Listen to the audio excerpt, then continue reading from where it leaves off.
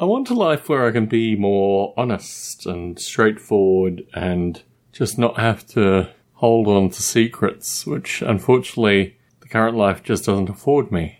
And a bunch of secrets which I understand on some level, I don't know. The whole thing is very curious. I was contacted recently by the phone hacker John Draper Crunch, which brings up a lot of really interesting questions. And I wanted to start this podcast by talking about that, because people may be familiar with Stone Ape, may be familiar, I think maybe either a short funk or a long funk, may be familiar with Floss Weekly. I think it might be Floss Weekly number 32.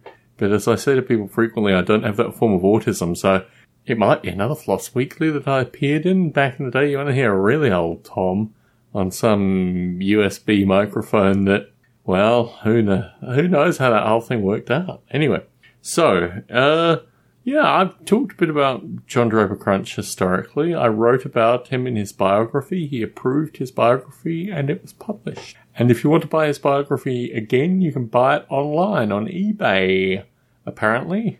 I would recommend the secondhand book market. I saw it for like $200. I was like, what on earth? Like, this historically was what self-publishing was, but as I have my stuff on self-publishing, apparently can't get that stuff anymore. Everything's changed. What hasn't changed is that John Draper Crunch and I go back many, many years, and we have a very interesting history, some of which is documented online.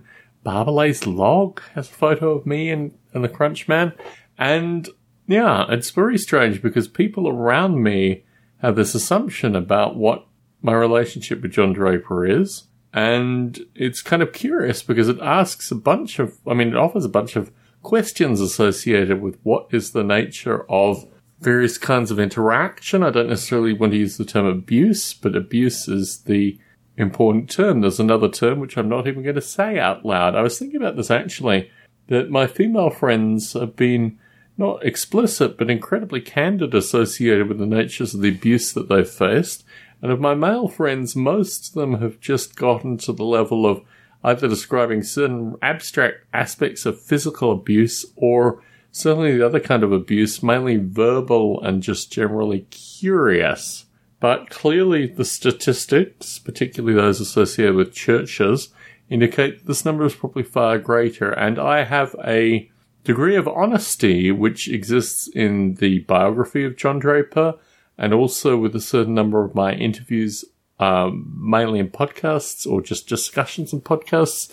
So if you're listening to this podcast and you've never heard me talk about John Draper previously, there are a wide variety of sources out there that no one apparently has listened to. I remember actually when John Draper's biography was published, I said to my boss at the time that this might be something that got some media attention because I offered a written account, a formally written account of my experiences with John Draper Crunch. And I don't know if it's interpretive, but it's a very curious thing that I have this thing that is still in my life without any degree. I mean, there's certainly some external resolution, but my view is that there's just an old man in an old folks' home in Las Vegas who, at a number of points in my life, has been not a good friend, but like someone who's actually cared in terms of making contact and maintaining contact, and certainly with regards to historically his energy blockage removal. I insisted that that was included in his biography because that was the experience of me and everyone else that ever met John Draper Crunch, and not to write about it seemed decidedly dishonest, which is very curious to actually say out loud, but I will say it out loud. Anyway, John Draper Crunch got back in contact with me and he indicated that very few people visited him in the nursing home. And I thought, this is just the right thing to do. Like, it's very curious. I'm married. I have 2 amazing daughters.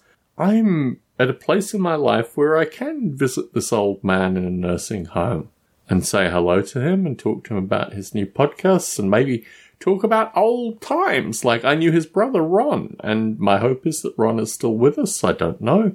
I hope to find out more about Ron, and so many friends, some of whom are explicitly no longer with us, and you can read more about that in the John Draper biography.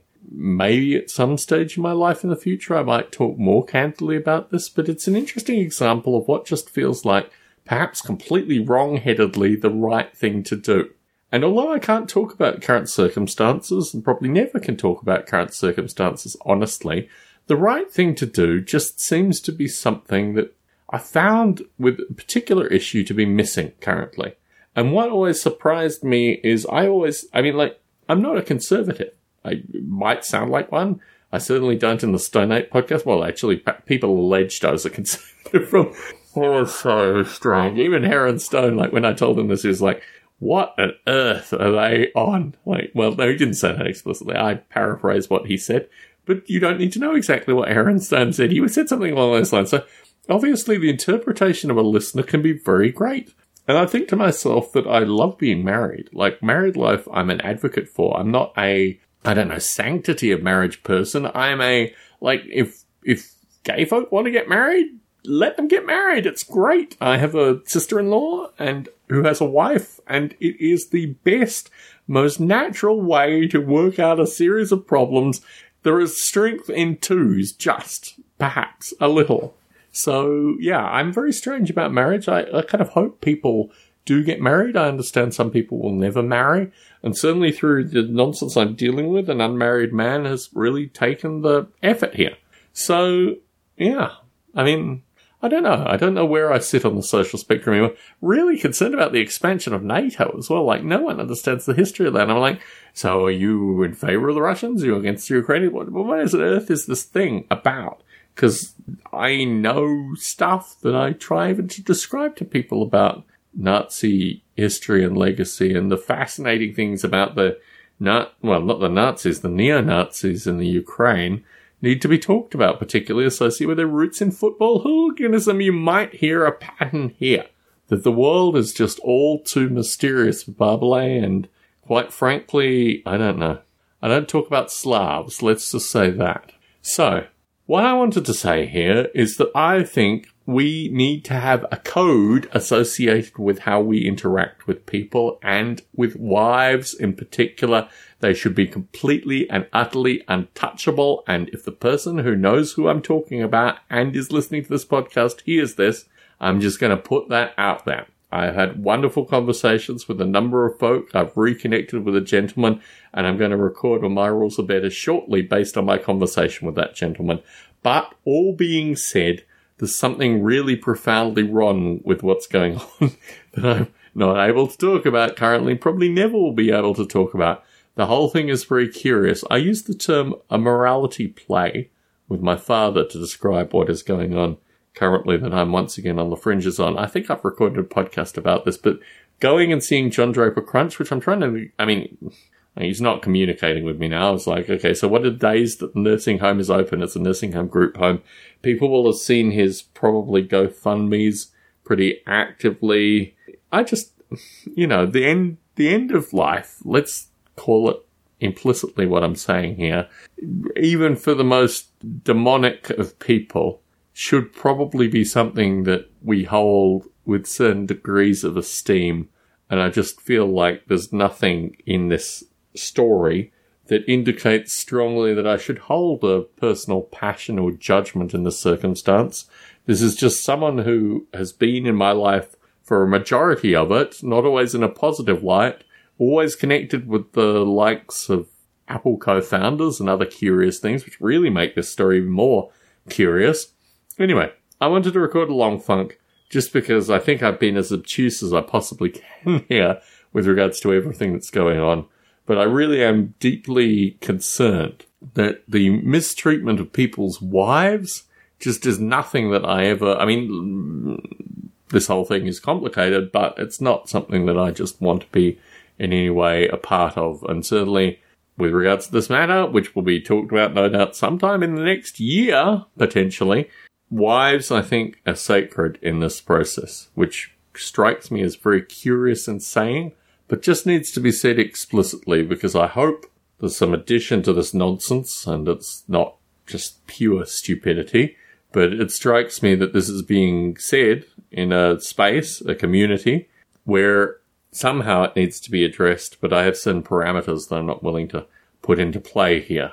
So, to be continued somewhere, some stage, somehow. For the listeners into this podcast, I was going to send shout-outs to people, but I think I'm probably going to save that for My Rules Are Better, because that's where really a lot of the shout-outs deserve to be.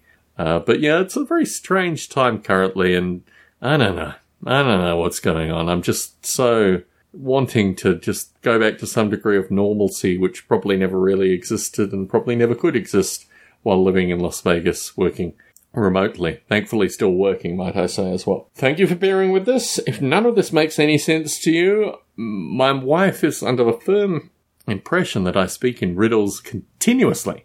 And this is probably the nature of the problems that I face. I think the problems that I face is that I need to speak in riddles in order to work with the constraints that are applied to me. So, Tom Barbalet in Las Vegas, Nevada, something I can explicitly say, signing out.